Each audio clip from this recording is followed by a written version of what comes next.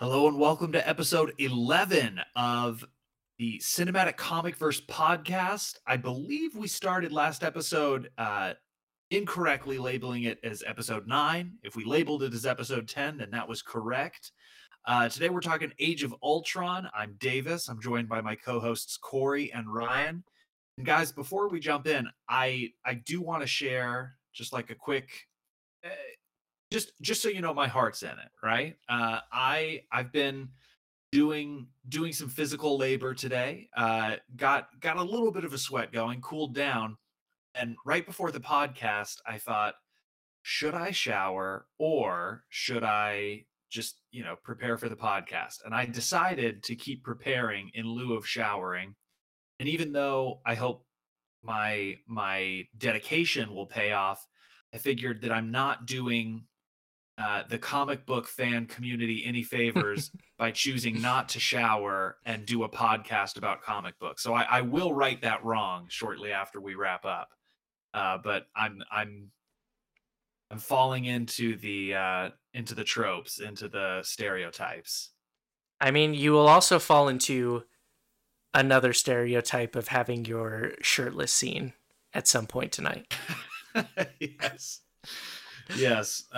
Mine unfortunately will not be camera ready and only fit for the audio medium, but we'll it will happen. Beautiful. Corey, how are you doing? I'm doing good. I am doing a real service to the podcast and comic book community by knitting at this moment, and I'm very excited about it. So I hope that outweighs how stinky you are, Davis. Oh, gee. I mean, I didn't say I was like stinky. Yeah, that's what I was hearing. That's what I was hearing from what you said. I was like, Davis smells. There was... I can't remember where this was, but I read I read an article that there was like a Comic-Con somewhere where basically everyone in attendance got like Legionnaire's disease or something, which is just a nasty bacterial infection. So I don't think that any of us are like the stereotypical comic book MCU, DCEU, whatever fan. But I suppose by missing the shower, I've taken my first step toward going full neck beard for the podcast. So please keep shaving. Or beard right now. I actually don't know what your facial hair situation is. I am. Huh? I'm bearded, but I try to keep the neck pretty clean. To again, just to keep a bit of distance between my hobbies and some of the stereotypes that it invites. Well, from my memory, you grow good facial hair. So thank you. Keep it maintained. Ryan, I don't remember if you grow good facial hair, but now I'm feeling very rude. That's okay. No, Ryan grows fantastic scruff. I've never seen you go like full bearded. Well, I mean, I suppose I have. I guess you don't let it get very, very thick or very long. It's hard to tell sometimes because I'm constantly wearing a Phantom of the Opera mask just over my beard region. Yes. And so you could kind of see like parts of it, but right. I don't even know if I grow good facial hair.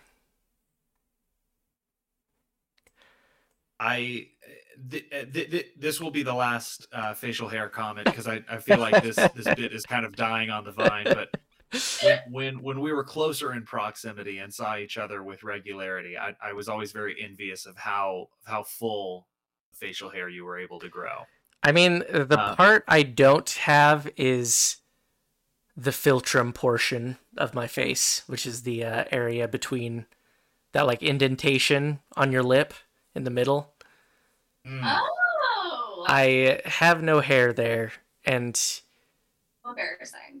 Yeah, so if I wanted a full mustache, I would have to just grow the sides of each portion of that under my nose, so it covers up the middle part, and that would take a very long time. I'm running my finger over my philtrum, and I'm quite light there as well. Yeah, All right. I think it's key. Yeah, I mean that was beard talk, folks. Thank you for letting us test drive that new segment. I don't know if it'll be around for episode 12, but that was beard talk. I'll come better prepared next time. I kind of threw that curveball out in the air.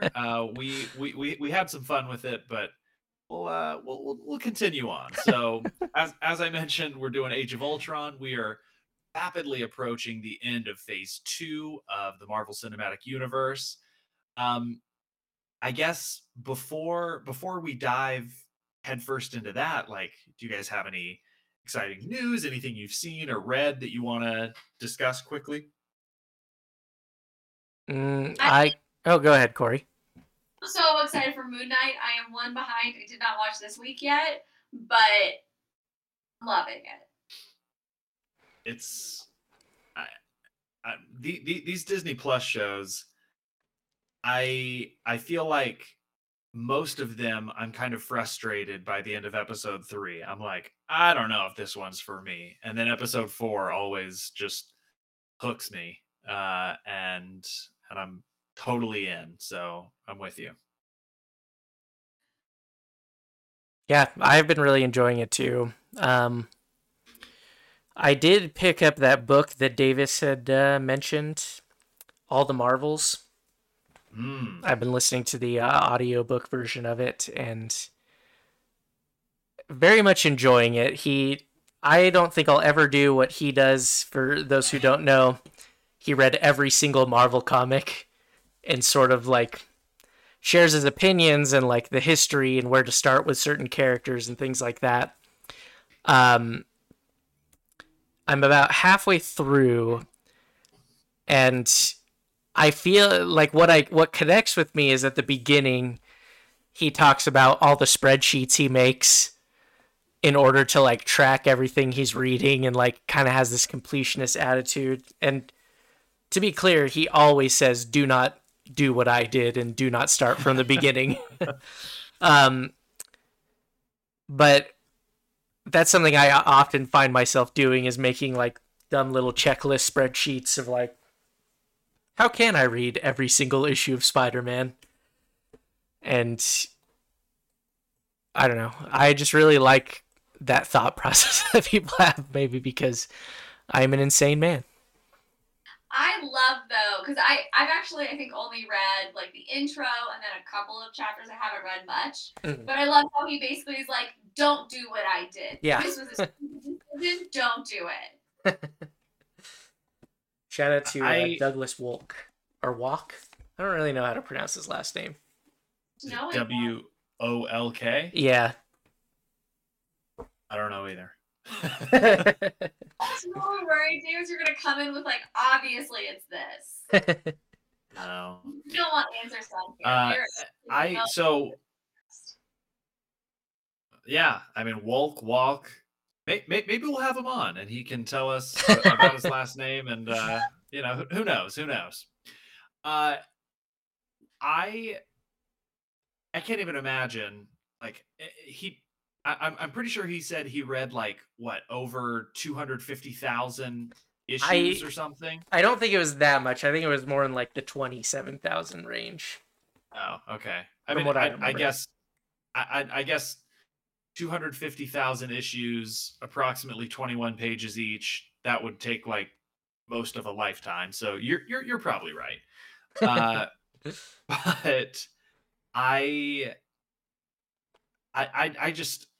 I enjoy reading some of our like more foundational texts, first appearances and everything, but I think I would get discouraged reading like years and years and years of that more kind of slightly hokey like all thoughts and all actions are given direct exposition through like narration style, that may grow a bit tiresome. Yeah. But again, he did it, so we didn't have to. Yeah. So thank you, Mr. Wolkwalk. I am curious that he mentioned that there are some, like, I don't remember what comic it was, but he said there was like some comics that were exclusively through a service on America Online that just don't exist anymore, and no one backed them up or archived them in any way. But I can't remember which one it is, but the fact that that exists is very interesting to me. This is beginning to remind me of the guy who asked Trisket why they were called Triskets, and they said, we don't know. And so then he like dove into a bunch of like microfilm and was like going through old advertisements and finally found that like originally Triscuits were labeled as the biscuit that's made with electricity. So like Triscuit, electricity biscuit. Ah, okay. And so he went back to Triscuit and said, I think it's electricity biscuit. And they were like, you are correct. And they sent him like 6 You have boxes won of my Triscuits. factory. What a fun Willy Wonka twist. My boy, you've done it. Yeah. Anyway, let's get him on the pod. Why not? Yeah. I feel like we've given him quite a bit of free pub. Yeah, the guy who found out why Triscuits were named that. Come on the pod. Yes. Both of them. We'll have a simultaneous interview. One question for one question for the other, and each can answer both. All right.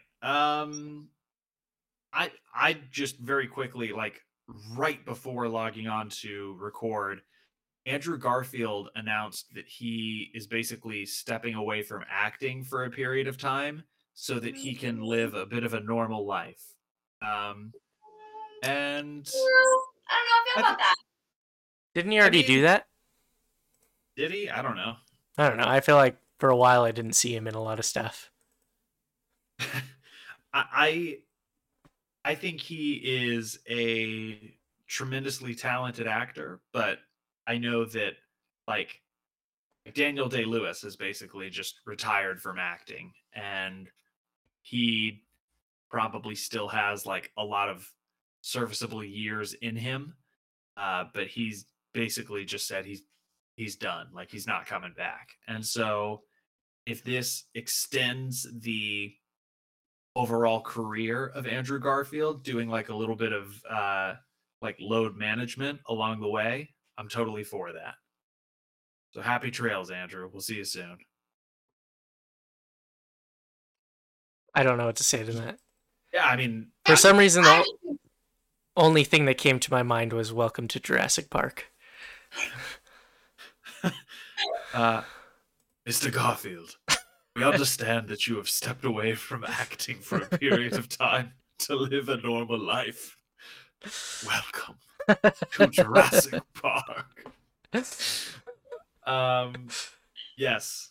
Yeah, he and Sir Richard Attenborough are gonna be bopping around for a bit. And we wish him well on that. I would like to say that we haven't quite gotten there yet, but when we get to Thor 3, this becomes exclusively a Jeff Goldblum fan club podcast. Exclusively. Life finds a way. But we're not there. We're at Ultron. That's true. I'm excited to rewatch Thor 3 because I don't know. In previous viewings, I kind of felt like Jeff Goldblum was like a little too Jeff Goldblum-y. Like he was trying to be the version of Jeff Goldblum that we think he is. Mm-hmm. Are you trying to get murdered? I was gonna say, but I'm the reason I'm excited to watch it again is because I'm open to being wrong, and I would love to watch it and say, hey, he was the exact right amount of Jeff Goldblum. I would say that it's actually the director telling him to just be whatever he wants, and that he was directed to tap into Jeff Goldblum. So I'm feeling like that's correct and on a borderline heretical statement, because Taika can do no wrong and Jeff Goldblum can do no wrong. So you be careful what you're saying. I do, since we kind of segued to Taika Waititi, I do want to shout out Our Flag Means Death, streaming on HBO Max. I just finished season 1 and it was very good. I expected it to be funny. I did not expect it to be as heartfelt as it was. All right, so that was Culture Talk, and now we're going to move on to... Do people like 16 minutes of preamble in a podcast? I do. I do too.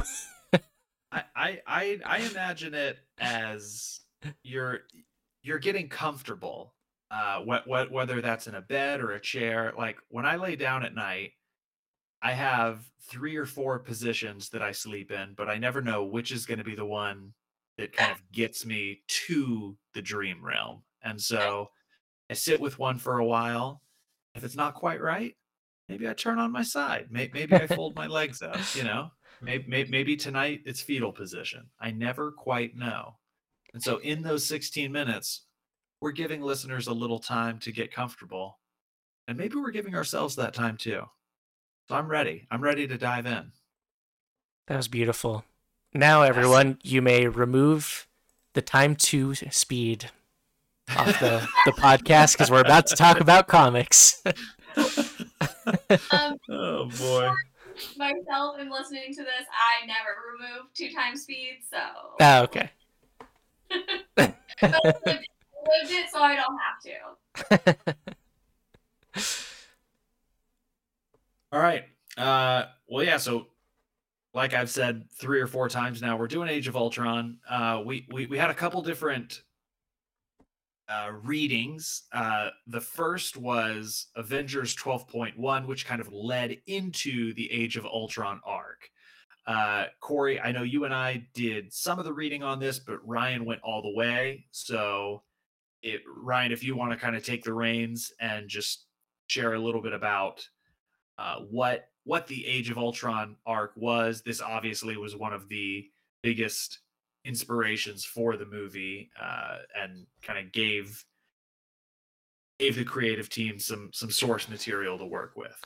I'm actually going to say let's talk about Avengers first, because I feel like that leads a little better into the Age of Ultron arc. Okay. Yeah. So should we? I guess we'll just go chronological order. So we'll start with the Avengers 54 and 55, where we have the first appearance of Ultron. Or do you want to take this one, or I can? Either way. Would love to. I actually wrote a little something, so okay. Wow. This nonsense. William Shakespeare over here. Let's maybe not compare me to the Bard, because.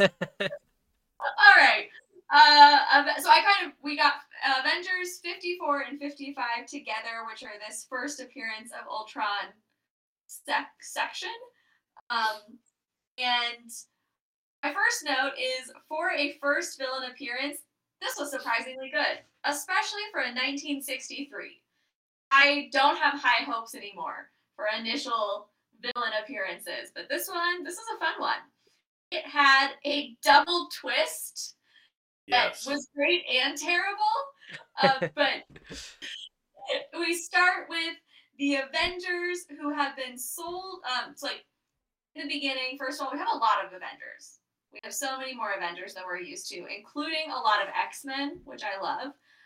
And they are sold out by their human butler named Jarvis, who is on loan from Tony Stark. So normally he's Tony's butler. He's been loaned to the Avengers to be their butler for a little while. And he needs money for his mom, because the Avengers / Tony Stark don't pay well, apparently. And So he kind of like sells out the layout of their palace, I don't know what we would call it, their home, to the Crimson Cape and a group of baddies that he has assembled. And the Crimson Cape, first of all, just like what a villain costume and name. But turns out he is not just the Crimson Cape. He is also Jarvis in disguise. And that's where we end. I interrupted your little emphasis, but yes, it was a huge twist. Crimson Cape is Jarvis. And then that's the end of 54. And then 55, we see that Jarvis is not actually the Crimson Cape, but is Ultron, who like hypnotized Jarvis to make it seem like he hated the Avengers and was this like evil mastermind villain, but turns out it's actually Ultron, who is revealed as the true villain. And I was really excited because I was like, oh my gosh, Jarvis did not sell them out, even though I don't really care about him. I felt really bad that he sold them out. Turns out, no, he did still sell them out. The only thing that he was tricked into doing was pretending to be the Crimson Cape. And so the whole selling out, still real. And then, spoiler alert, the Avengers stop Ultron. They got him.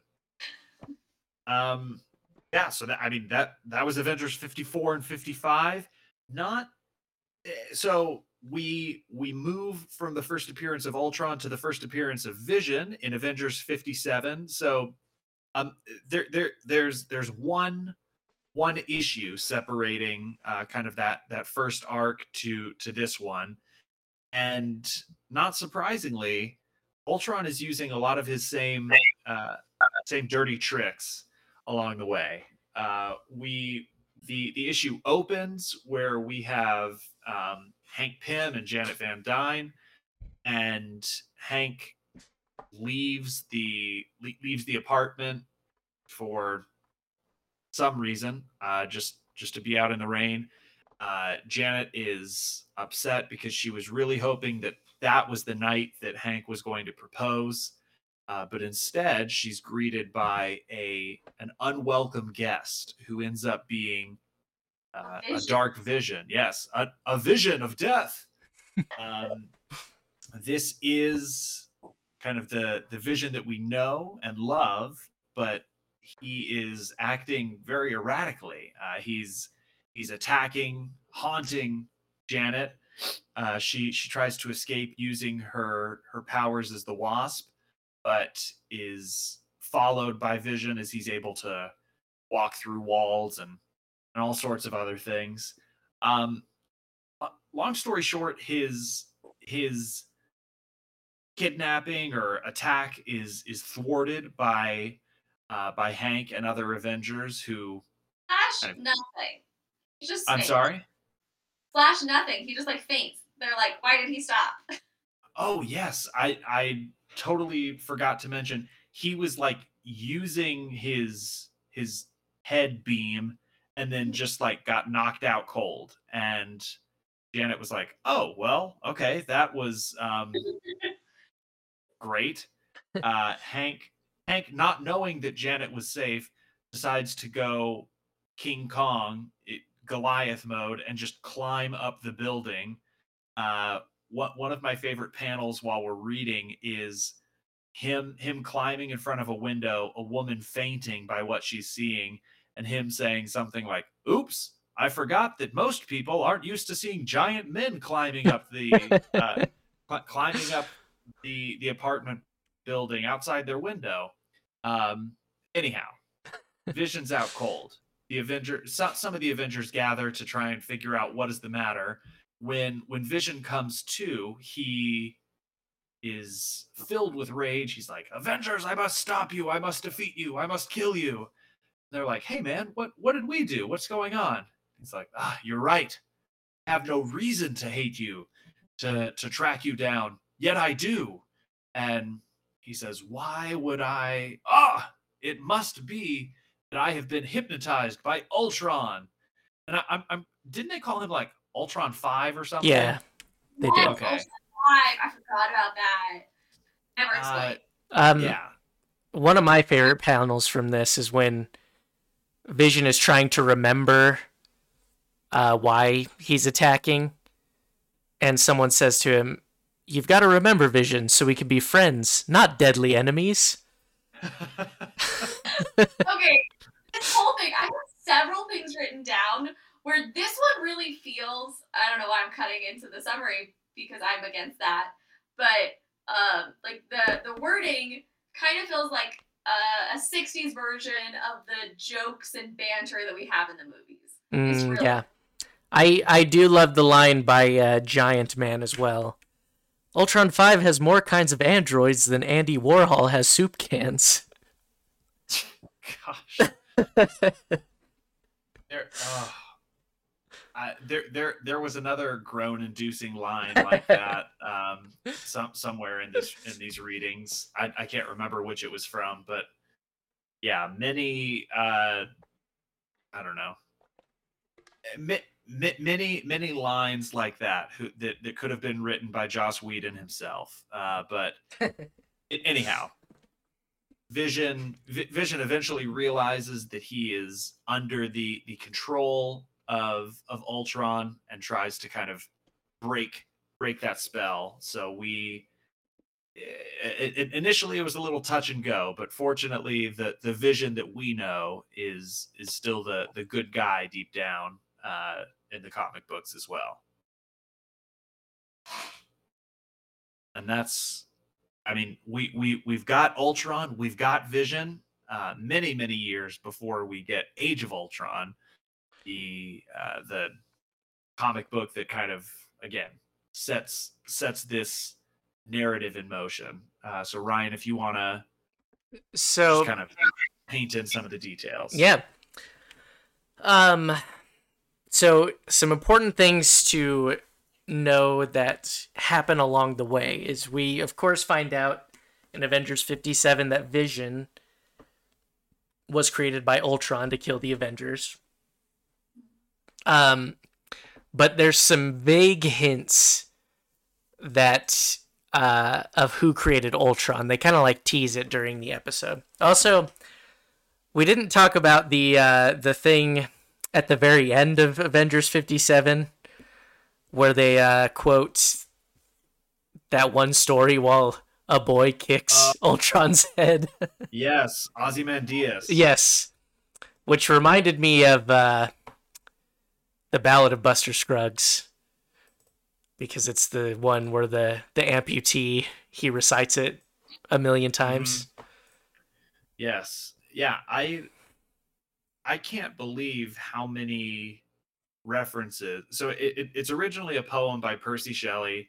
It's basically this guy's wandering in the desert. He sees nothing but desert, and he sees a small nameplate or something that says like, I am Ozymandias, King of Kings. Look upon my works, ye mighty, in despair. And he made it. He thought like everyone will look out. You cut out for a bit. I'm sorry. Which was just like such a cliffhanger. But where did I cut out? Right after he sees the nameplate. Oh, it says, I am Ozymandias, King of Kings. Look upon my works, ye mighty, and despair, or something like that.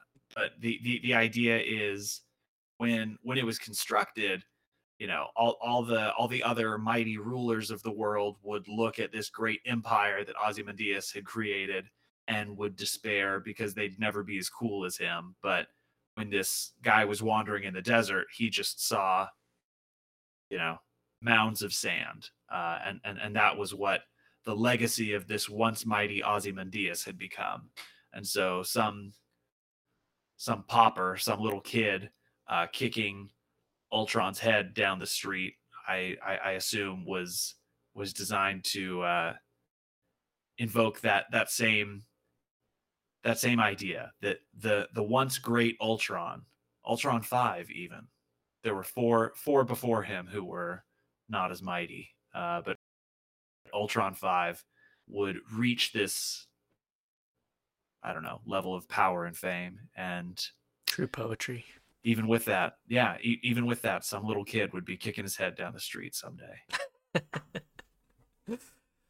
Well, on that note, it is eventually revealed that Hank Pym, the Ant-Man who later becomes the Giant Man,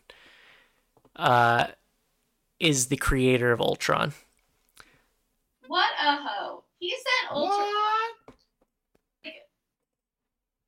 Hank, what you doing? Well, he does seem genuinely confused, and maybe I'll have to look more into this, or if one of you could Google really quick. Yeah, it kind of seems like in the Avengers we read, it seems like he is trying to like create AI technology, but doesn't think he's quite got there. And so my understanding was that he accidentally created Ultron. Yes, it says Hank Pym is his creator and he didn't even know it. Okay. So that answers that question. But that is sort of a central point to Age of Ultron. So as we know in the movie, Iron Man and the Hulk create Ultron intentionally. Well, they think it's a good thing. Unintentionally, it becomes a bad thing. But before I get into that, I want to read a quote from Wikipedia that is referencing the film Avengers Age of Ultron in reference to the comic book storyline, which says, the Marvel Cinematic Universe film Avengers Age of Ultron features Ultron as the titular main antagonist, but the film is not based on the comic book, simply borrowing its title. Nevertheless, the film does include a similarity from the comic, wherein the Avengers are driven underground by Ultron. So, basically, I read this whole thing, and it doesn't even really have anything to do with the movie. But what I discovered was I really like this comic. And they do kind of hint at this comic in the What If series from 2021 on Disney+. The episode where Ultron wins and Black Widow's kind of running away from Ultron, and they inject via USB the Dr. Arnim Zola. Yes, Dr. Arnim Zola. But just to summarize this as quickly as possible, basically the Mensa of supervillains who think of themselves as very smart villains, they discover an energy signature, and it ends up being an Ultron, which they inadvertently activate. And that leads us to Age of Ultron #1, where we find out that after this, Ultron has basically taken over the entire Earth, and that there's some Avengers left over who are kind of hunkering down, trying to figure out how to beat him. They figure out that Ultron is taking deals for some reason, so he's willing to take prisoners in exchange for power and things like that. And so they kind of do a mini heist where they bring She-Hulk over to offer to Ultron for some power, and they find out that Ultron has hacked into Vision and is, through the future, kind of controlling his past self or the Vision. Keep in mind, I'm no expert as I explain this, so I am doing the best I can to summarize it. But essentially, Ultron is kind of transmitting his will from the future and figuring out how to defeat everybody and taking over. And so the Avengers, another team, finds out about a secret base that Nick Fury kind of established for these kind of end-of-world scenarios. And they kind of all find their way there and find a time machine there. And it becomes a time travel story where they go to the future to stop Ultron. But what they don't know is that Wolverine stays behind and actually goes to the past with the intention of killing Hank Pym to stop him from ever creating Ultron. Such a boss move. Because he thinks that these science types won't listen, which I think kind of comes from... they kind of adapted that for the movie where Iron Man is... He doesn't want to hear anybody talking about, like, the consequences of his actions. He's doing it for the sake of science. Blah, blah, blah. Little does he know he's followed by the Invisible Woman, Susan Storm, or Susan Richards, I guess. And she is trying to convince him to not do it, but Wolverine reminds her that he killed her husband and children, and then just kind of watches him kill Hank Pym. And which... to foreshadow, Davis told me that people didn't really like this. And I kind of wondered if that was one of the things, because I know people don't typically like when a character does something that seems a bit out of the ordinary, which I think this was one of those things. Yes. I was just going to say, so I came across a review that surprisingly gave it 2 out of 5 stars, but absolutely ripped this this collection. Okay.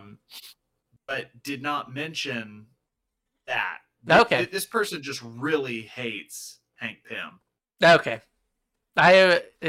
Which is funny to me because Hank Pym doesn't really come into play in this story too much other than being killed. I'm happy to read some of this review if you'd like. Well, let me try to get through.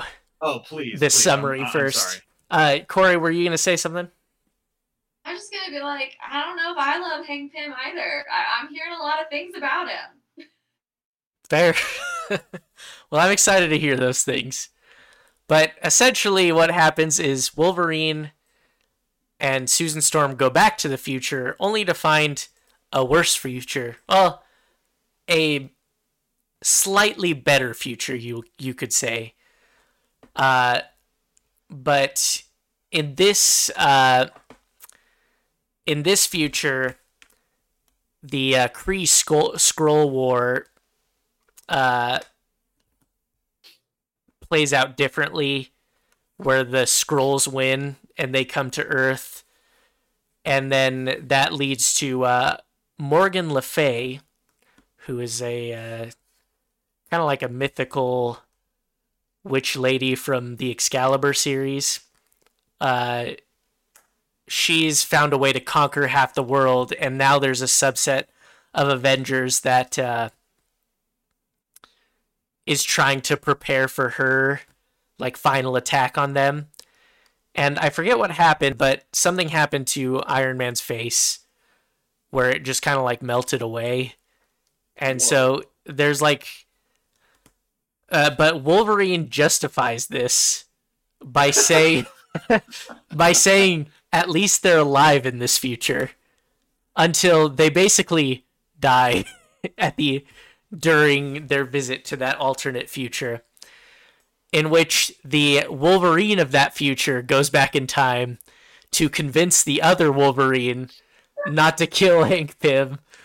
And the solution to all of this ends up being they brainwash Hank Pym so he doesn't remember doing this, but they want the future to play out exactly the same until Ultron takes over the world. And so they kind of write a backdoor code that Hank Pym only remembers right before Ultron kind of takes over, and he kind of exploits that backdoor code, and Ultron kind of fizzles out and dies. What? That all being said, I liked this. And I had a good time. I'm a sucker for like alternate timelines and like weird futures and like, oh, if one slight thing changed, this whole thing unravels in this future kind of. And of course I had like my summary was a very brief summary, but I don't know, that was basically Age of Ultron, the comic book. Well, thank you. So, number one, Wolverine would kill baby Hitler. We know this now. And number two, so I read Avengers 12.1, which is kind of like the road to Age of Ultron, and the intelligentsia, that group of super villains who like consider themselves the smartest, definitely my favorite like big bad group now. They like they were basically talking about how like we've prepared for every possible outcome. You can't possibly hurt us. Like, you know, we've captured one of the Avengers. We know the Avengers will come after us. We're not scared. And then just get absolutely toasted by the Avengers when they show up. I mean, they're getting like tossed around from room to room. Some of them surrender almost immediately, and just feeling like you're the smartest person in the room, but walking into that room with like a piece of toilet paper hanging from your shoe is amazing. So I love the intelligentsia. Just for reference, intelligentsia are the leader from Hulk, MODOK from MODOK stuff, the big head guy, Mad Thinker from Fantastic Four, Wizard from Fantastic Four, and then Red Ghost, which I don't remember what he's from, but his name's Red Ghost. That's all you need to know. Yeah. All right. Hit me with your thoughts on Hank Pym and these bad reviews. No, Okay. that was. Oh yeah, no, Davis. That's what you said.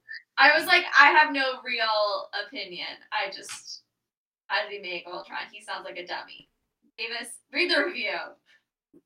Michael Douglas threw Catherine Zeta-Jones under the bus for his throat cancer, so I don't like Hank Pym because of that. But Otherworld on Goodreads has the most helpful review, or the most liked review, and he wrote this in 2013, so pre-movie. He said, like a lot of people, I picked up this graphic novel after hearing that the next Avengers movie was to have Ultron as its antagonist, and this was a character I knew nothing about. And like a lot of people, I am sincerely hoping that someone sent a copy to Joss Whedon saying, quote, "Whatever you do, do not make a movie based on this pile of crap," close quote. Ultron, for those not in the know, is a sentient robot created by Dr. Hank Pym, who unwisely forgets to program the 3 laws of robotics into his creation. Needless to say, Ultron then goes all Skynet on our asses and has been a major pain in the Marvel Universe for decades. Pym, also for those not in the know, is one of a long line of brilliant, arrogant scientists who collectively have less common sense than my cat, who is already the stupidest cat on the planet. He also happens to be a superhero who has done a lot of good, but is also a wife-beating jerk and creator of aforementioned homicidal robot. I'll skip some of the summary, and he says, there's quite a lot else that happens on the way, but I can't be bothered to talk about them because they are not that interesting. At the end, the heroes appear to have successfully persuaded Henry Pym to not create Ultron, but with him being a jerkwad, he decides to create something else that is probably going to be even worse. He has therefore learned nothing, and from these experiences, and yet again, Marvel Comics gives real scientists a bad name. Oh, and for a book called Age of Ultron, the character itself barely appears. Really, how could Marvel Comics continue to get things so wrong when the Marvel films are doing everything so well? I would like to think that one can learn from the other, but knowing my luck, it will just be the film division learning from the comics. And judging by this effort, that would be a disastrous mistake. So that's the real villain now. Yeah, that's what Otherworld thought. That is true that there's not a lot of Ultron in this. It is mostly like you see glimpses of Ultron, but he doesn't really talk. You just kind of see robots like destroying stuff until they go back in time. And then basically the last issue is when you kind of see Ultron, as I should say, or robot. Robot. Go ahead. Is it clear in the comic books that Ultron is voiced by James Spader, or is that kind of left to the imagination? No, they say, please imagine the voice of Robert California in the notes. I'm the bleeping lizard king. So one thing that I do feel like Marvel should start doing is just really explicitly turning characters into people they want to play those characters. Just start drawing them to look identical to real people. like Dave Bautista looking exactly like Kronos or whatever that guy's name was. Some things have just already worked out, but let's just get really specific now. Fair enough. Yeah. Why does that drawing of Squirrel Girl look like Joaquin Phoenix? I mean, it would be a bold take, but I think he's up for the role. He can't back out. He looks exactly the same. On this note, I did realize last night, again, as I was shifting between sleeping positions, trying to find one that would finally, blessedly release me of my conscious state. And it dawned on me, Princess Fiona in Shrek looks exactly like Cameron Diaz, just with red hair. And I feel like there was a time in animation where they just kind of like took the voice actor, especially if they were like a well-known film actor, and just animated them to look as close to that person as they could without like breaking the wall. I feel the same way about Will Smith in A Shark Tale, and I'm pretty sure, what's her name? Scarlett Johansson is in that as well. Yes, Whoever the sexy fish is, it looks like that person. Sexy fish. I should be more specific because there were a lot of sexy fishes. The female sexy fish. Oh, it was Angelina Jolie. That fish looks exactly like Angelina Jolie. Holy cow! Martin Scorsese lended his voice in that movie. Does he look like a fish? Was he a shark? I don't know. I'm not sure who Sykes is. I'm assuming that was like one of the head sharks. I think that was the shark that was a vegetarian, right? I feel like it would be the boss shark. You're thinking of Finding Nemo, but I'm. Am I thinking of Finding Nemo? Oh my god. Gosh. Sykes is a puffer fish who does indeed look exactly like Martin Scorsese. He has huge eyebrows. I'm looking this up right now. Okay, yeah. I can see it. Also known as Mr. Sykes or Puff Daddy, is one of the main characters of Shark Tale. He's one of Don Lino's former henchmen. Ernie and Bernie's leader and boss, and Oscar's former boss and current co-manager. Wow. Man. It's crazy what some like Hollywood types will what kind of roles they'll take later in life. because they just kind of either want to do something different or want their grandkids or kids to be excited about them being in a certain thing. And I feel like that was probably the latter for Martin Scorsese taking that. Fair. Or the paycheck. What's that? Paycheck. I suppose that he could have just been chasing a check, but I don't know. I don't see Scorsese as like the kind of person to have financial trouble. He's only interested in art. So true, so true. But once we watched a movie. What were we talking about? Yeah, can I do want to say something, one more thing about Age of Ultron. Please. So, Age of Ultron, written by Brian Michael Bendis. I feel like not the mid, but just like the 2000s, Brian Michael Bendis was the it writer in comics and wrote for the Avengers for a very long time. And most things that I've read from him have been like a good modern take on, like, compared to like what you see in the 90s, it's still kind of like emulating in a sense the kind of like melodrama of the 60s and 70s in comics.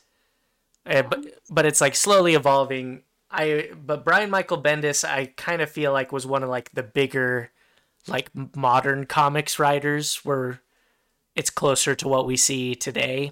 And I could be wrong. If you're a comic guy, please tell me I'm wrong, because this is just my understanding. But everything I've read by him has been good to me. But for example, he wrote Secret Invasion, which I read, but I could tell that I wasn't getting the full story by not also reading the Avengers at the same time. Which I think is kind of key with some of these big event things.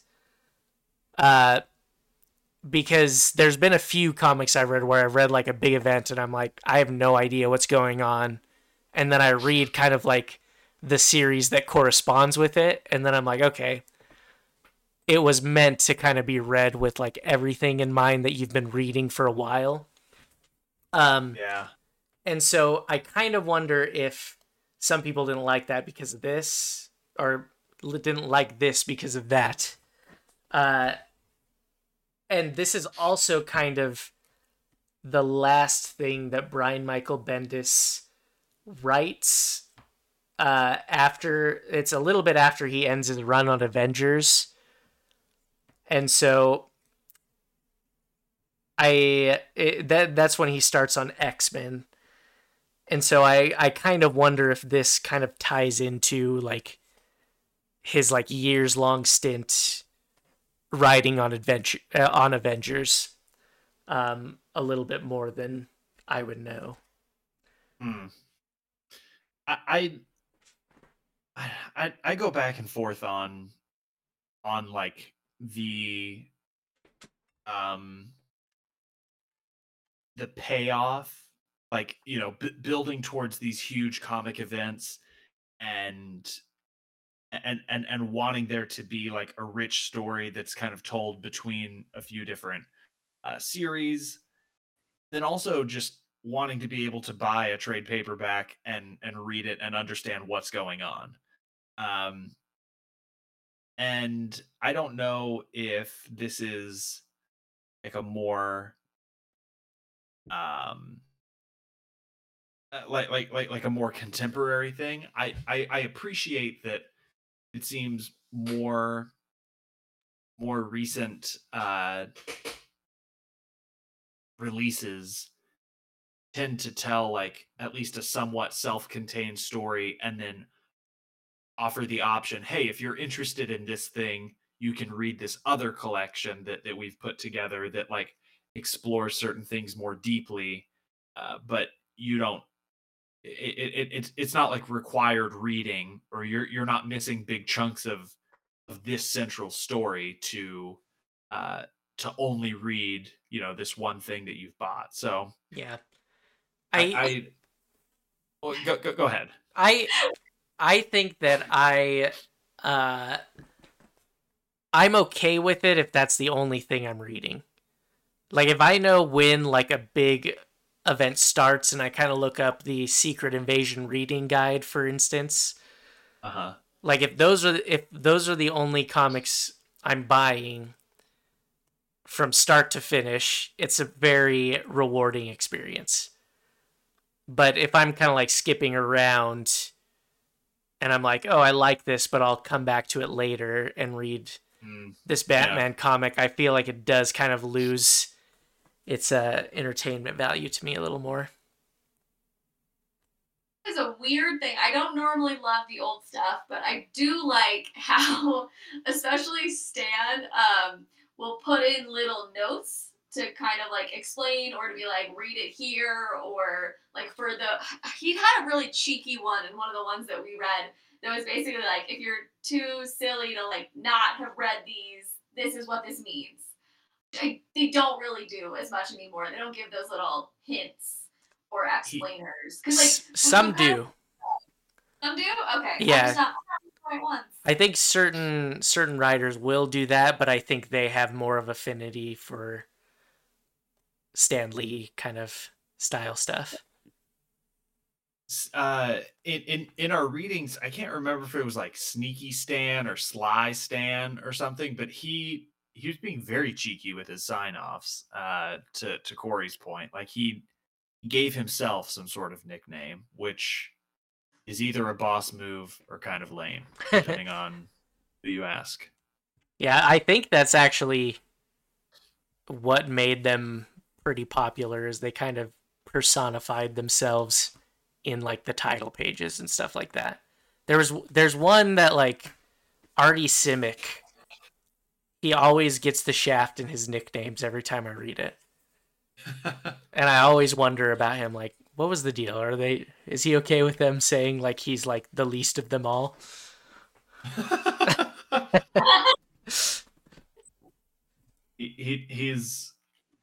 He's permitted to be considered one of the great ones, but he is the least of the great ones. Yeah. All right. Should we dive into the movie? Let's do it. Yeah. All right. Let's do it. So, Age of Ultron dropped in 2015. Had a release date of May 1st, 2015. When Tony Stark, played by Robert Downey Jr., jumpstarts a dormant peacekeeping program, things go terribly awry, forcing him, Thor, played by Chris Hemsworth, the Incredible Hulk, Mark Ruffalo, and the rest of the Avengers to reassemble. Interesting that was the three that they picked. Anyway, as the fate of the Earth hangs in the balance, the team is put to the ultimate test as they battle Ultron, a technological terror hell-bent on human extinction. Along the way, they encounter two mysterious and powerful newcomers, Pietro and Wanda Maximoff. This was directed by the directorial genius Joss Whedon.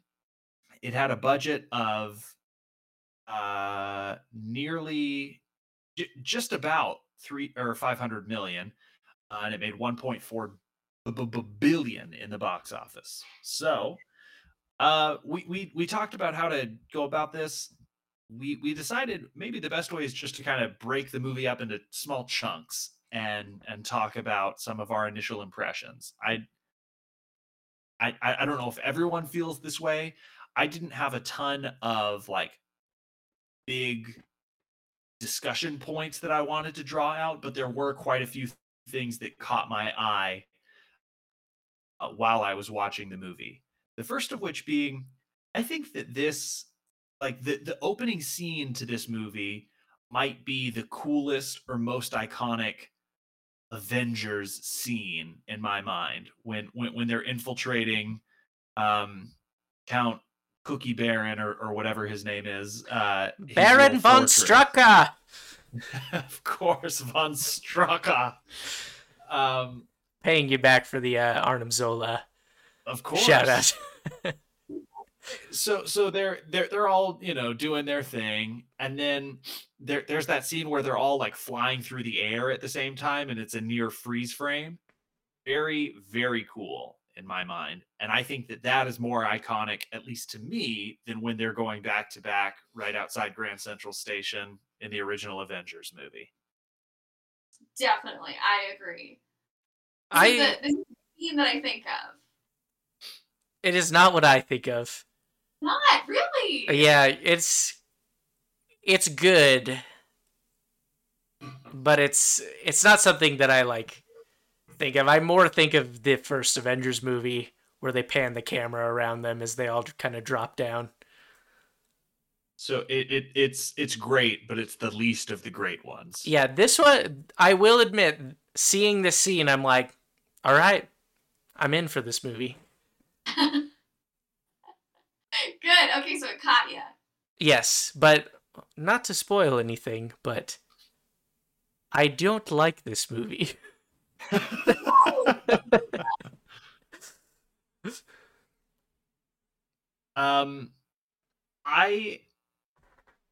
One of the things that kept slapping me across the face was I felt like every joke,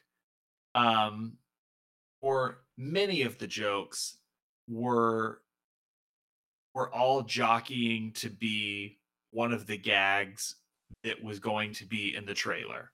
So the one that really hurt, and by the way, Kobe Smulders didn't get a good line in the entire movie. All of hers were just like PU stinkers. But they're talking about the twins, Pietro and Wanda, and they say like she has telekinetic and abilities, blah blah blah, and he has whatever. Yes. And then and Hawkeye's like, huh? And she says, he's fast and she's weird. And I'm just so weird. Okay, like audible groans. Why the weird? Why the weird? To try. I've got some trivia ahead, that could explain the Kobe Smulders stuff. Oh no. Was she riffing? Here's the quote from IMDb trivia. Chris Evans and Chris Hemsworth have stated in separate interviews that Joss Whedon initially hadn't told them the arc of the plot, with Evans claiming that he didn't even know the title of the film until the official announcement at Comic-Con. Additionally, Hemsworth and Kobe Smulders have both admitted to not knowing who Ultron is.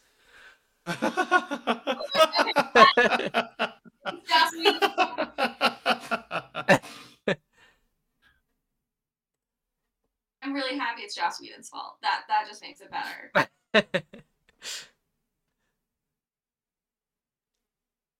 I don't know, man. I mean, I like Ryan, unless we want to do some sort of debate, in which case I will say that this is a good movie. Why, Davis?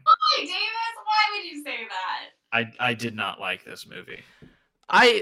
It's got the classic Marvel stamp of approval for me, though, where they've just really dug into that this is canon. And so there's a lot of things that pay off later that are established in this movie. Yes. Which I do appreciate. So some of the things that I was having trouble with is I think they established some things really well, and this is like some of the places where I think they did really good things, and then other things I'm really annoyed at. Should we just air our thoughts instead of going through the plot, or should we go plot and we can air our thoughts as we go? Up to you. I feel confident enough that I could give like a 5 to 10 sentence summary of this whole movie. Ooh, okay, do it. Okay. They go to Baron von Strucker's house. Then they get the Infinity Stone out of Loki's staff and create Ultron with that. Tony Stark and Bruce Banner do it in secret because they don't want people being mad at them. Or they don't want to be told no, essentially, I guess is the real reason. That backfires because they're creating a robot for peace, but he interprets that as humans are the cause of why there's no peace and everything must be destroyed. The Avengers get their butts handed to them. Then they kind of have to hide and like figure stuff out. Also, beforehand, there's a party. And then essentially they kind of have to get information from the Claw guy, Ulysses S. Claw, while they find out that the Scarlet Witch and Quicksilver have joined Ultron's team, thinking that getting rid of the Avengers is a good thing, until they find out that Ultron plans to get rid of everybody, and then they join the Avengers. A bunch of Ultron bots go around. They create Vision. Vision can hold Thor's hammer, so they're like, okay, this guy's good. We also find out Hawkeye has a secret family. This is way over 10 sentences, but essentially, Ultron lifts a big piece of land out of the sky and is going to drop it on the Earth to destroy a large chunk of the Earth. But they kind of fight all these Ultron bots that are flying around destroying stuff, and then Vision essentially just helps them destroy Ultron, and Ultron is done. There are many other details, but I'm sure many people listening to this have watched this movie, and they'll probably remember those other details.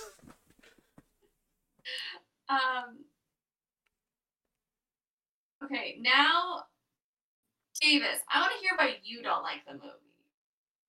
What are your hot takes? He's got increased metabolism and improved thermal homeostasis. Her thing is neuroelectric interfacing, telekinesis, mental manipulation. He's fast and she's weird. All right, here's what I don't like about this movie. First off, the CGI. So things that are pure CGI. Iron Man, like fighting Ultron, looks good, right? Mm-hmm. Mixed media CGI, namely Scarlet Witch, it looks like dog crap. Like so bad. I thought you could have told me that this movie came out in 2009, and I would have believed you. Specifically when we're like first seeing them, there was a scene where they literally, like, to show Wanda's abilities, they just recorded her walking through a door and then played it in reverse and made her hands glow and the door closed behind her. This CGI was so bad. And it's also so bad when the title screen comes up. I don't know what was going on, but like I said, this movie cost nearly $500 million to make, and some of the CGI was embarrassing. I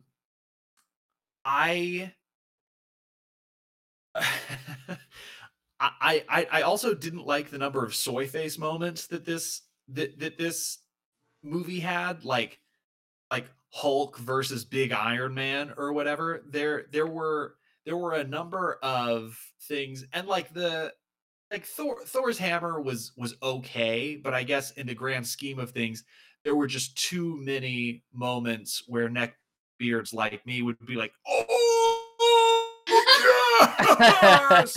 Like so much wish fulfillment going on in this movie. I also hated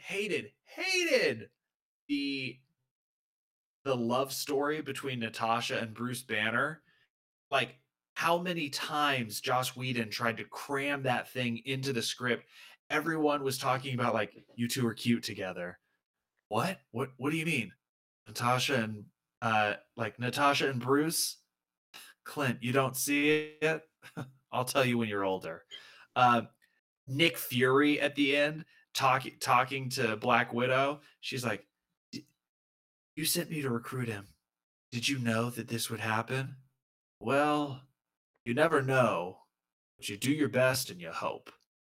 They did so much, and then Marvel just completely ignored it after this movie. Like the romance started in this movie and then was dead at the end of this movie. And then finally, not the number one thing that I hate, but a thing that I really, really, really hate. And Joss Whedon does this in every single superhero movie that he does. Tries to personalize the big conflict going on by going back to usually a blonde woman. He did it in Avengers. In his version of Justice League, there was the Russian family just outside the big place. I don't know, the Doomsday place. And in this one, there was some random blonde woman who he kept showing. She was in like a little cafe or something. She was, I guess, the mother of the kid who was trapped. And then as soon as Clint got over there, we realized that even though he's like trying to hold on to the gate, he's just sitting there on his butt, like literally nothing stopping him from just standing up and walking over to the little helipad. I could go on, but there were a few things where I think Marvel jumped the shark and got like a little too Marvel-y, but there were a lot of things that were just so Joss Whedon. The cringe dialogue, like the dialogue that reminded me of these awful gags in the comic books, and then that stupid thing where it's like, hey, there's a big fight going on. Let's keep panning to some random person and see what it's like for them, making the audience think that, oh, is this going to be another hero? Is this person going to die? No, we're just trying to show the conflict through another lens that isn't the super people. Davis. Language. What did I say? Oh, stupid? I'm sorry. That's okay. I was just darn it, guys. Referring to everybody's favorite joke in the movie. Yes. Where I wrote that down because I was like, stop referencing it. I feel like Joss Whedon just kept, like, he was like, these are my 5 jokes. Let's see how many times I can throw them in there. I feel like you really did a good job of encapsulating, Davis, how, like, I felt like this movie was just overburdened with so many ideas that were constantly being shoved down our throats and, like, overwhelming the whole story. I didn't even mention that Vision didn't have a penis. You didn't? Okay. And in my notes, when Vision comes up, I say, what? Where's the penis? I literally wrote that down. Not anatomically correct. How can he be a man? I was sitting minding my own business one night last week when I got a Snapchat notification on my phone from no other than Davis Blount, filming the scene where Vision emerges from his cocoon, referencing that it would have been better with a penis. I'm really sad this moment is over, so we can't reference it nearly as much as we have. I'm sure that Davis will find a way to reference it in future episodes. I can promise. Yeah, Corey, give us more of your thoughts on this movie. Okay, so let me just go on my own vent rant for a moment. Okay, before I get venting, the other thing that I wrote down from that scene when Vision emerges is when he makes eye contact with Scarlet Witch and she makes eye contact with him, and I'm just like, true love, like you can just see her eyes. She just knows. Love. Okay, but the things, so first, I have copious notes of the different times in which I hated and was starting to be okay with Hulk and Black Widow. Okay. Yeah. Because in the beginning, I'm like, why the hell have they spent all of these movies, every single movie that Black Widow is in, she gets a new love interest that they try. They just like try her with every single man. They're like, what about this one? What about this one? Well, maybe this. Let's just throw her at every guy. See which one sticks. And so I was really annoyed when it started. And then kind of towards the end, like when she's like, I can't remember what she says, but it was really cute. And then she like shoved him and was like, but we need the other guy. I was like, this. That was messed up. I loved it. I adore you. Yes, I adore you, but we need the other guy. I do feel like that kind of got to a point that felt like real for the character, just like her being really conflicted of like, I want a real life, but this is what's happening, and I have to like force bad decisions or like not the best decisions on people. And like I don't get to choose things for myself. But and I was like, how dare you try to get this to a good place and never use it again? That made me more mad. Do you think when Black Widow pushes Hulk off to get the Hulk to appear, it's like the sitcom equivalent of the wife making her husband eat rice cakes and saying, "You'll thank me later"? Oh yeah, no, it's like 100% the shrew wife. Okay. Like exactly, which is frustrating. And I think with a different storyteller, that could have been a much more like you could have had a lot of the same beats of this movie, made it a lot more nuanced and fun and real, and that just like felt like a gimmick because of who was telling the story and how like it was also like shoved in with so many other things. Yeah. Next thing that bugged me and then almost okay, I think this is what kept happening is I was so annoyed by everything and then was like, okay, maybe this is okay because you've worn me down. and that was Thor and the hammer.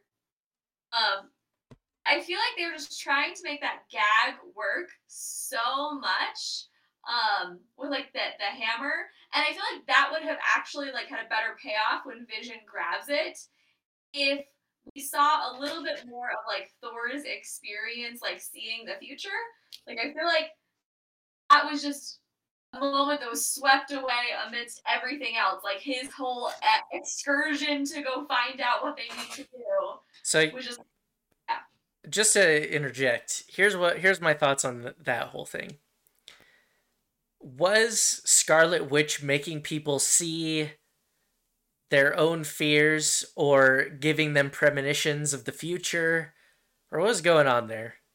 Because both Tony and Thor were like, this is real. I have to act on this now.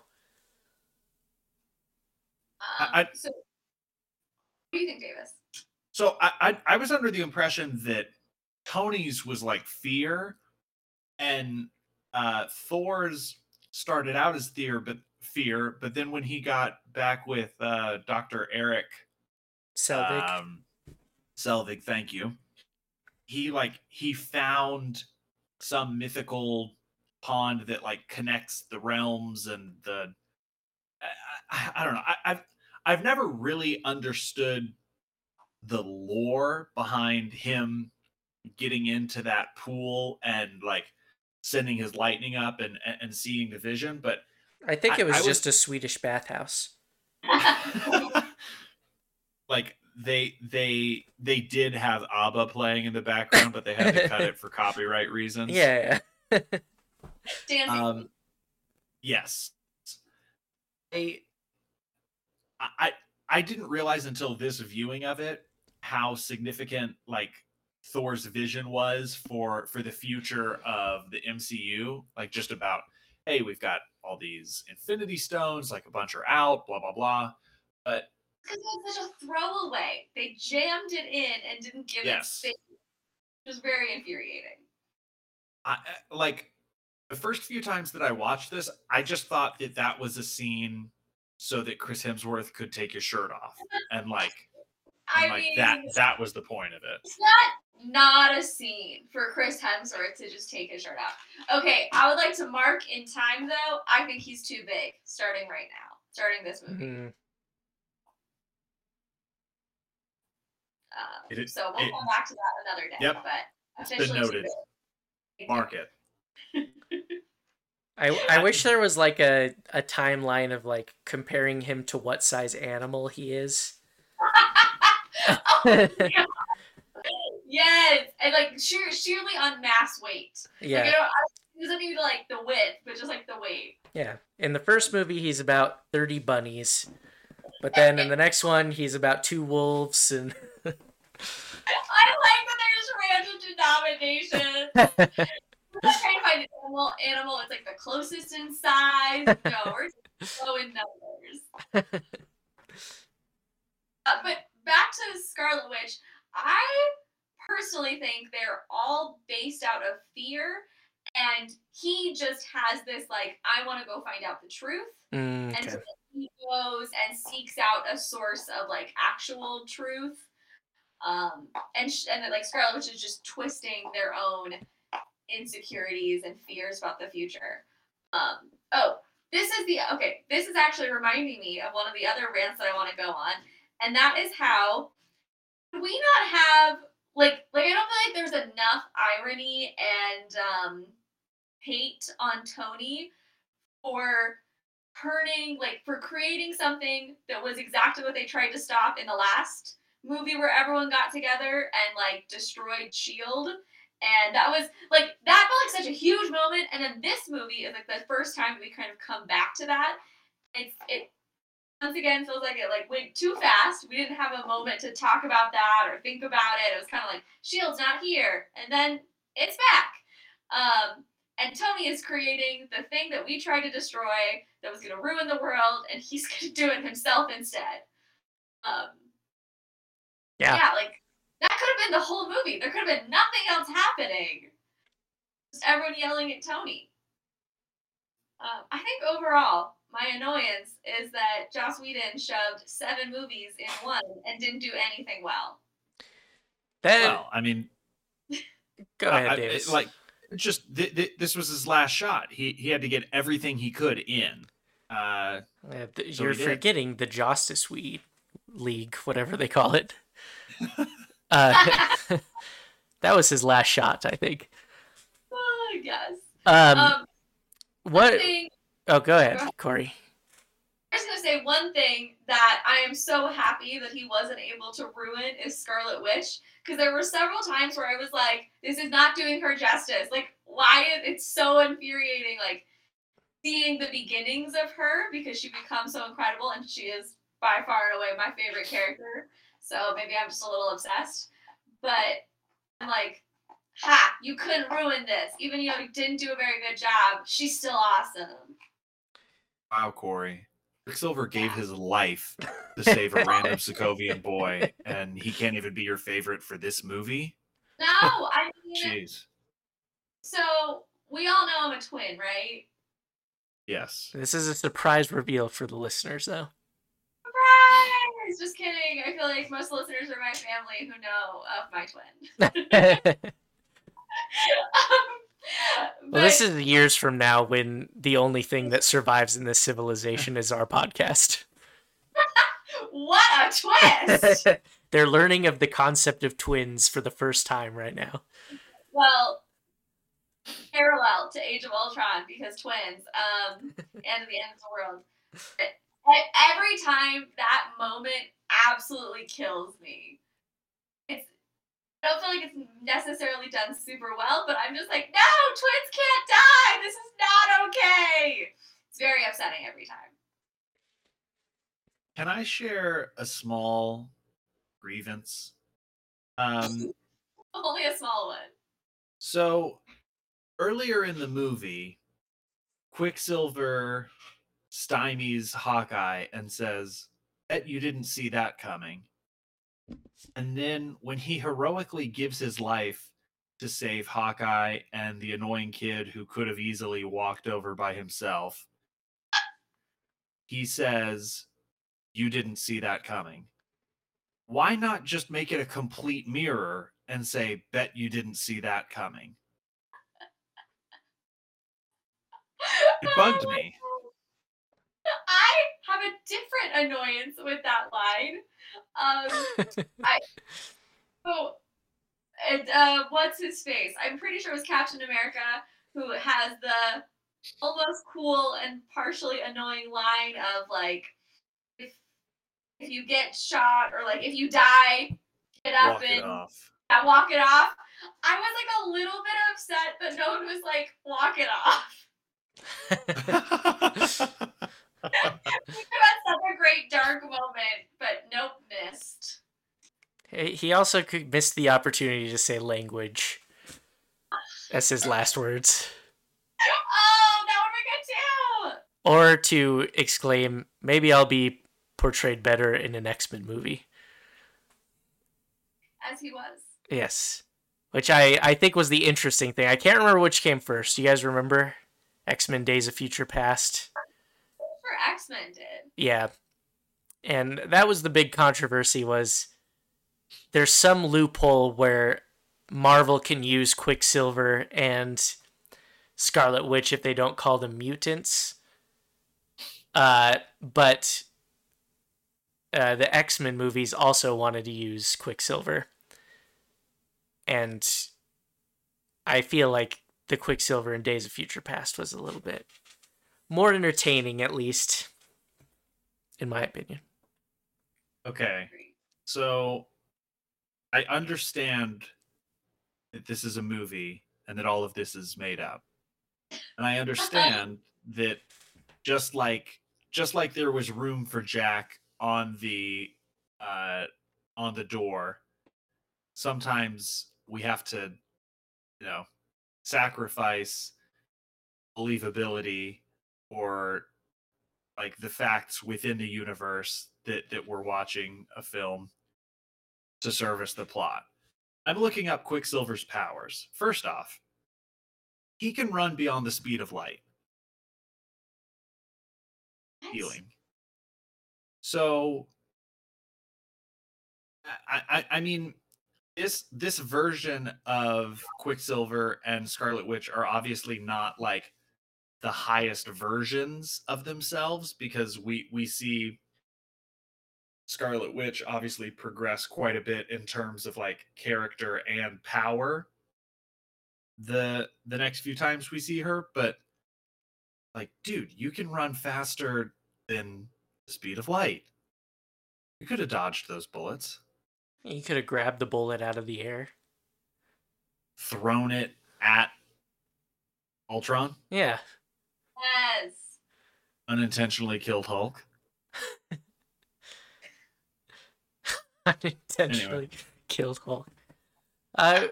Just out of curiosity, were there any things that you guys liked? Yes. Okay. First off, there is something that is so cool, so practical, and so feasible in this movie that never makes an appearance again. It frustrated me that it didn't happen more. And that is, why is this the only movie in which Captain America has magnetic gauntlets that allow him to basically call his shield back to him, and it locks into place via magnets?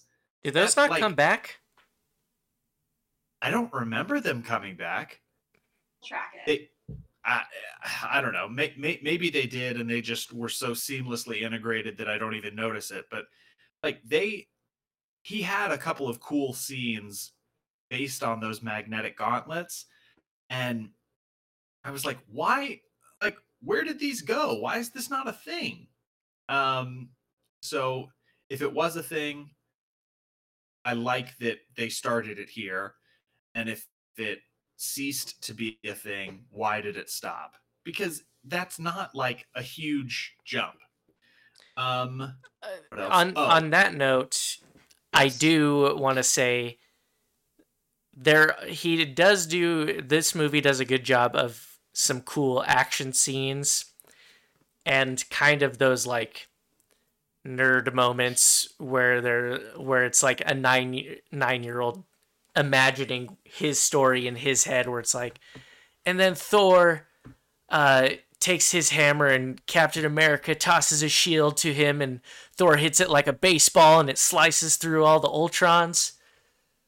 Like I like those moments where they kind of like mix powers. Yep.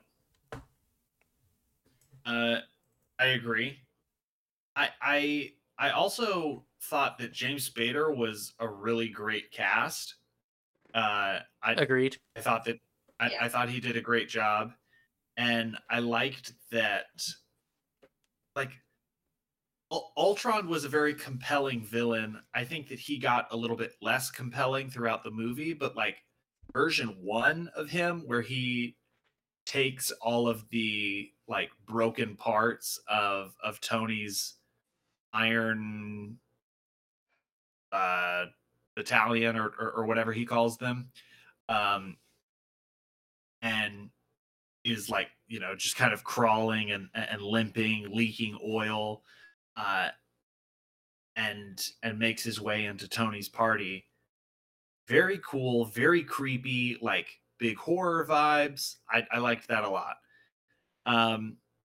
And finally, I thought at the end of the movie there was a very nice little nod that my wife pointed out to me.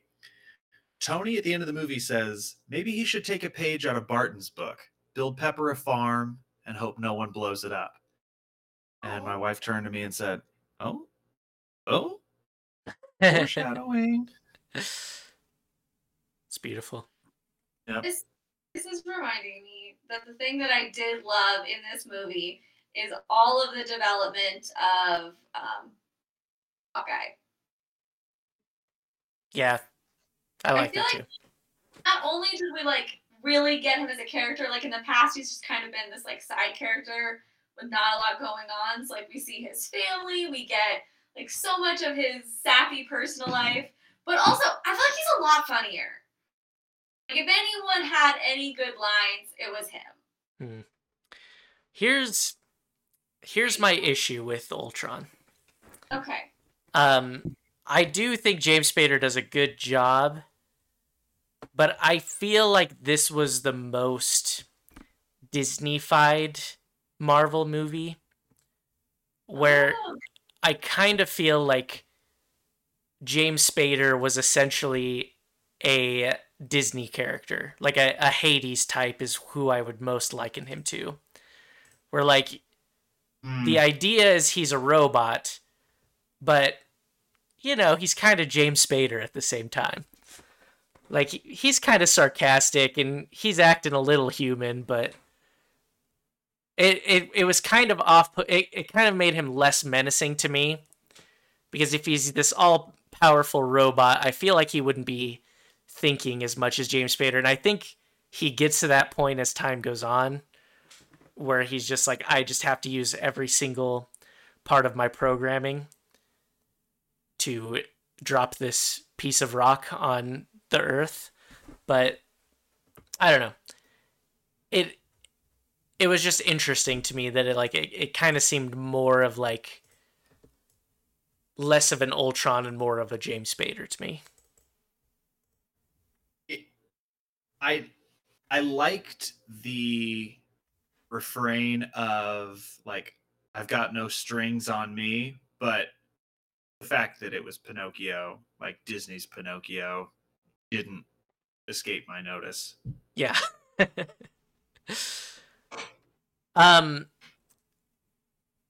So yeah, just to briefly glance over my issues with this movie, I agree with Corey, the whole Hulk Black Widow thing is weird, and it's weird when she like calls herself a monster for not having a uterus. I don't like that.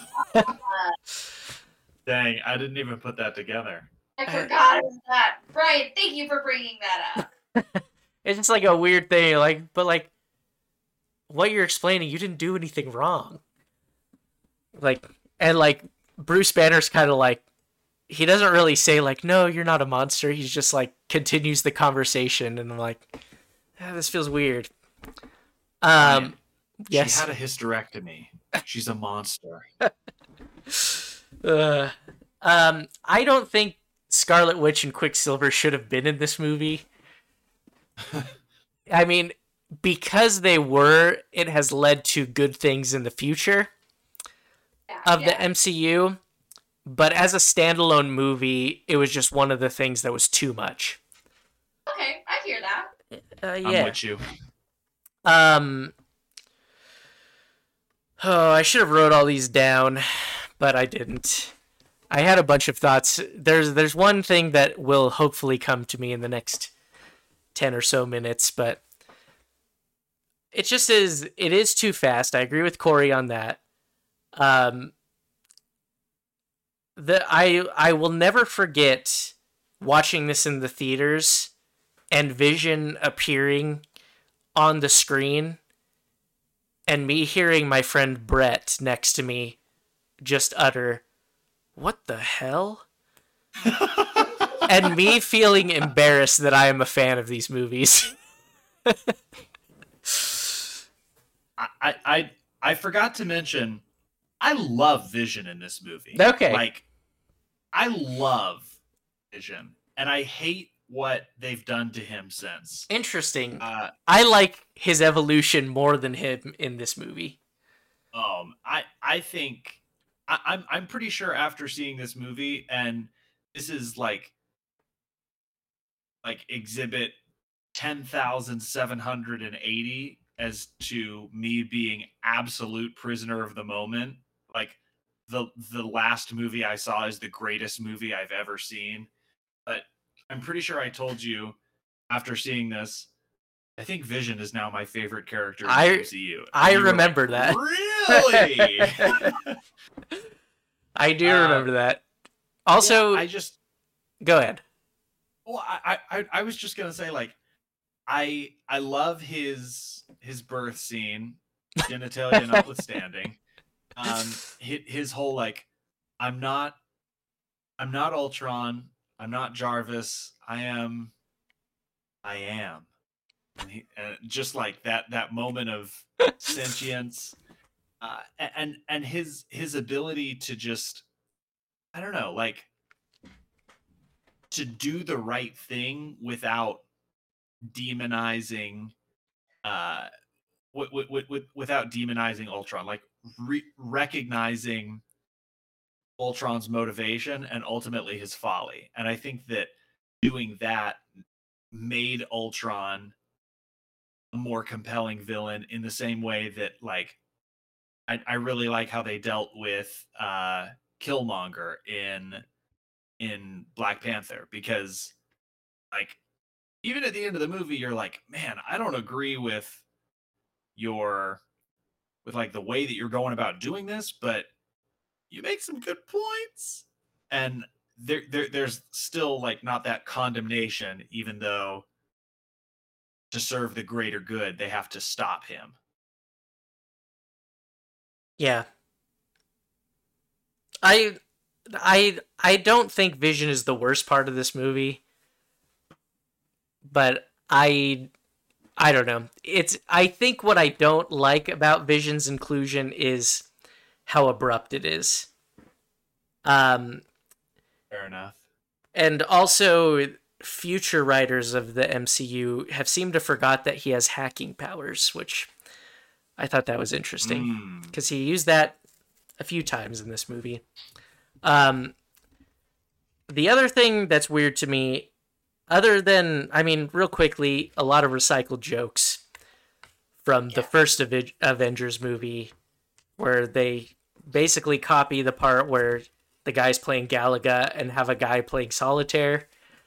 And the jokes weren't as hitting as good as the first Avengers movie, which, first viewing of the first Avengers movie, it was like, wait, these movies can be funny?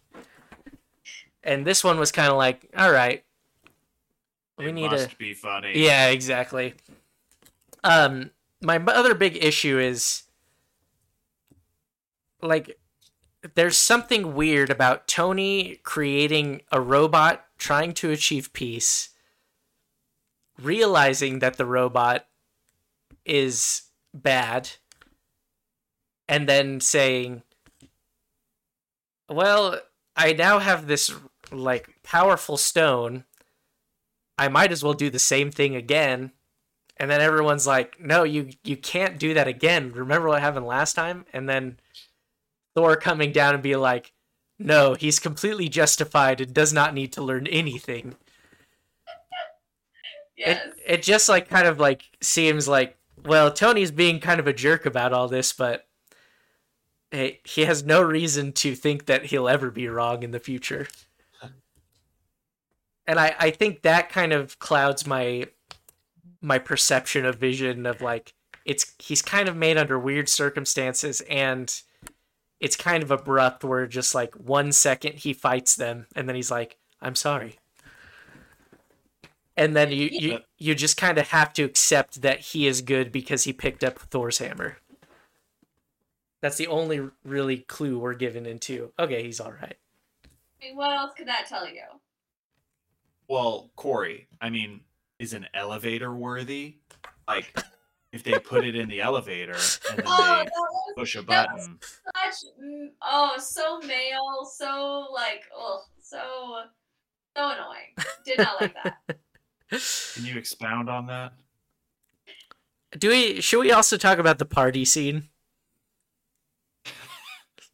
I know that's. So then I was like, boom! You looking for him?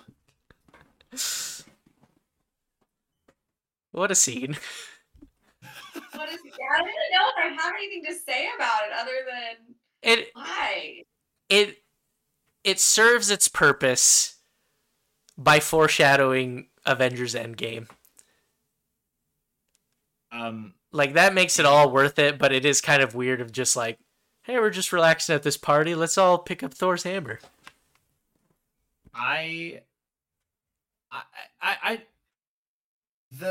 The first time and like first few viewings, I thought it was charming enough. I can't believe how good a dresser Thor is, and I can't really say the same thing for I think much of anyone else, but he just had like that like oxblood coat or whatever with the collar, like the high collar, very very nice. I also I don't know. It's weird seeing seeing them socializing. It's like when you're a kid and you see your teacher at the grocery store, or even worse, like at the pool or something. You know, it's like no. So I feel like the first time I watched it, I really liked that aspect of this scene, where I was like, this is fun, and it's like it's more real, it's different. But this time around, maybe it's because it felt like everything was just so much. I was like, what are we doing here, guys? Why do we have this long scene just for the hammer? Yeah, I think I go back and forth in my mind where like in theory I'm okay with it, and then other times I'm like, yeah, I don't need to imagine who's worthy and who's not. But again, it leads to the ultimate soy face moment in Endgame. Yes.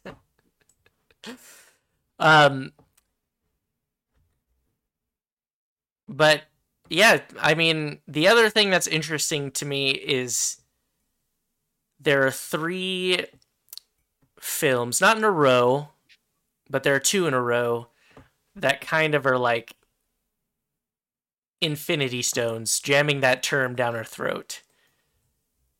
And I feel like this one was a little too much in that direction, where it's like, okay, we saw Thor: The Dark World, we saw Guardians of the Galaxy. Like, I don't know. Maybe it wasn't. Maybe I'm being too harsh on that end, but they really wanted us to know what Infinity Stones were, and that seemed more like a way to push the Infinity Stone plot forward rather than being like super important. In this movie especially, I think Corey made a good point. Like, that's such an important byline in the whole MCU, and this was like the biggest exposition we had gotten to this point. And it was basically just Thor being like, guys, I've been gone, but I had a vision, and there are Infinity Stones. There are 4 now, and there are only 6 in the world, so we need to be careful. Yes. I mean, maybe could have taken something else out to give that a little more space. Yeah. Wanda and Pietro. Hey. Fair. But, of course, we end with the post-credit scene. Thanos grabbing his gauntlet void of stones, saying, I guess I'll do it myself. I did do love it myself. That. That's iconic. I'm not trying to be a stickler, but like in Infinity War, I was led to believe that giant guy made the gauntlet and then like immediately, took off, like, and then Thanos took off, right? Like Peter Dinklage. I think they explain that away by his like whole people being dead and like fighting for that like thing. I don't know. Yeah, he's like, put it in a well-lit room in a little chamber that will hiss when I open it. Yeah. while I kill all your people. Fair enough. Well, all right. Yeah, I mean, I'm out of thoughts. Can I leave you guys with the 2 bullet points in the trivia section on the Marvel fandom database for Artie Simic? Yes, please. All right, bullet number 1. Artie Simic would get the lousiest credits in each issue. For example, Journey into Mystery number 121, the credits read, Another towering triumph for Stan Lee, writer. Another day, another dollar for Artie Simic, letterer. In Tales of Suspense number 58, the credits read, Lettering of breathtaking adequacy by Artie Simic. Another time, his name was largest in the credits with the explanation that this was cheaper than giving him a raise. Though this might seem unfair to current comic book readers, letterers seldom, if ever, received credit for their work before Stan Lee instituted this policy at Marvel in late 1962. Bullet number 2. He played the spoons. What? Boy, did he.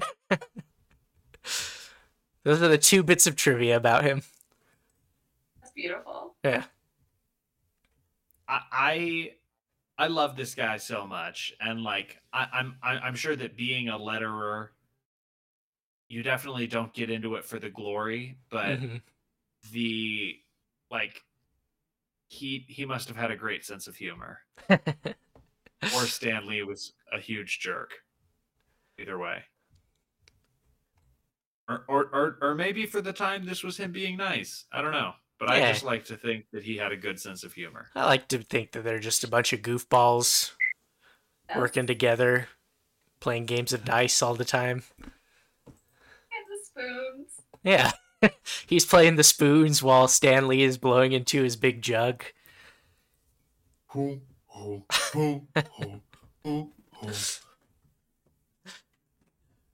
I'm imagining them playing dice, and like after work one day, Stan just comes by. Hey man, you're never gonna make enough money being a letterer. You might as well try and win some off of me and Jack Kirby by throwing some dice. Stan Lee. I don't know what Jack Kirby sounds like. Yeah, we're playing some dice. I was thinking the exact same voice, actually. Well, actually, if Wolverine went back in time, he would kill baby Hitler. If you put a southern accent on that, I feel like that would just be Hank Hill.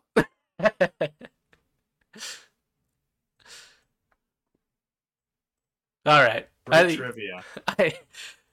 I think this is a good place to end. Get it. All right. Well, thank you all so much for tuning in. Thank you to Corey and Ryan for being with me as we made our way through Age of Ultron. And we'll see you next episode where we close out Phase 2 of the MCU with the latest, the greatest Ant-Man. We'll see you then.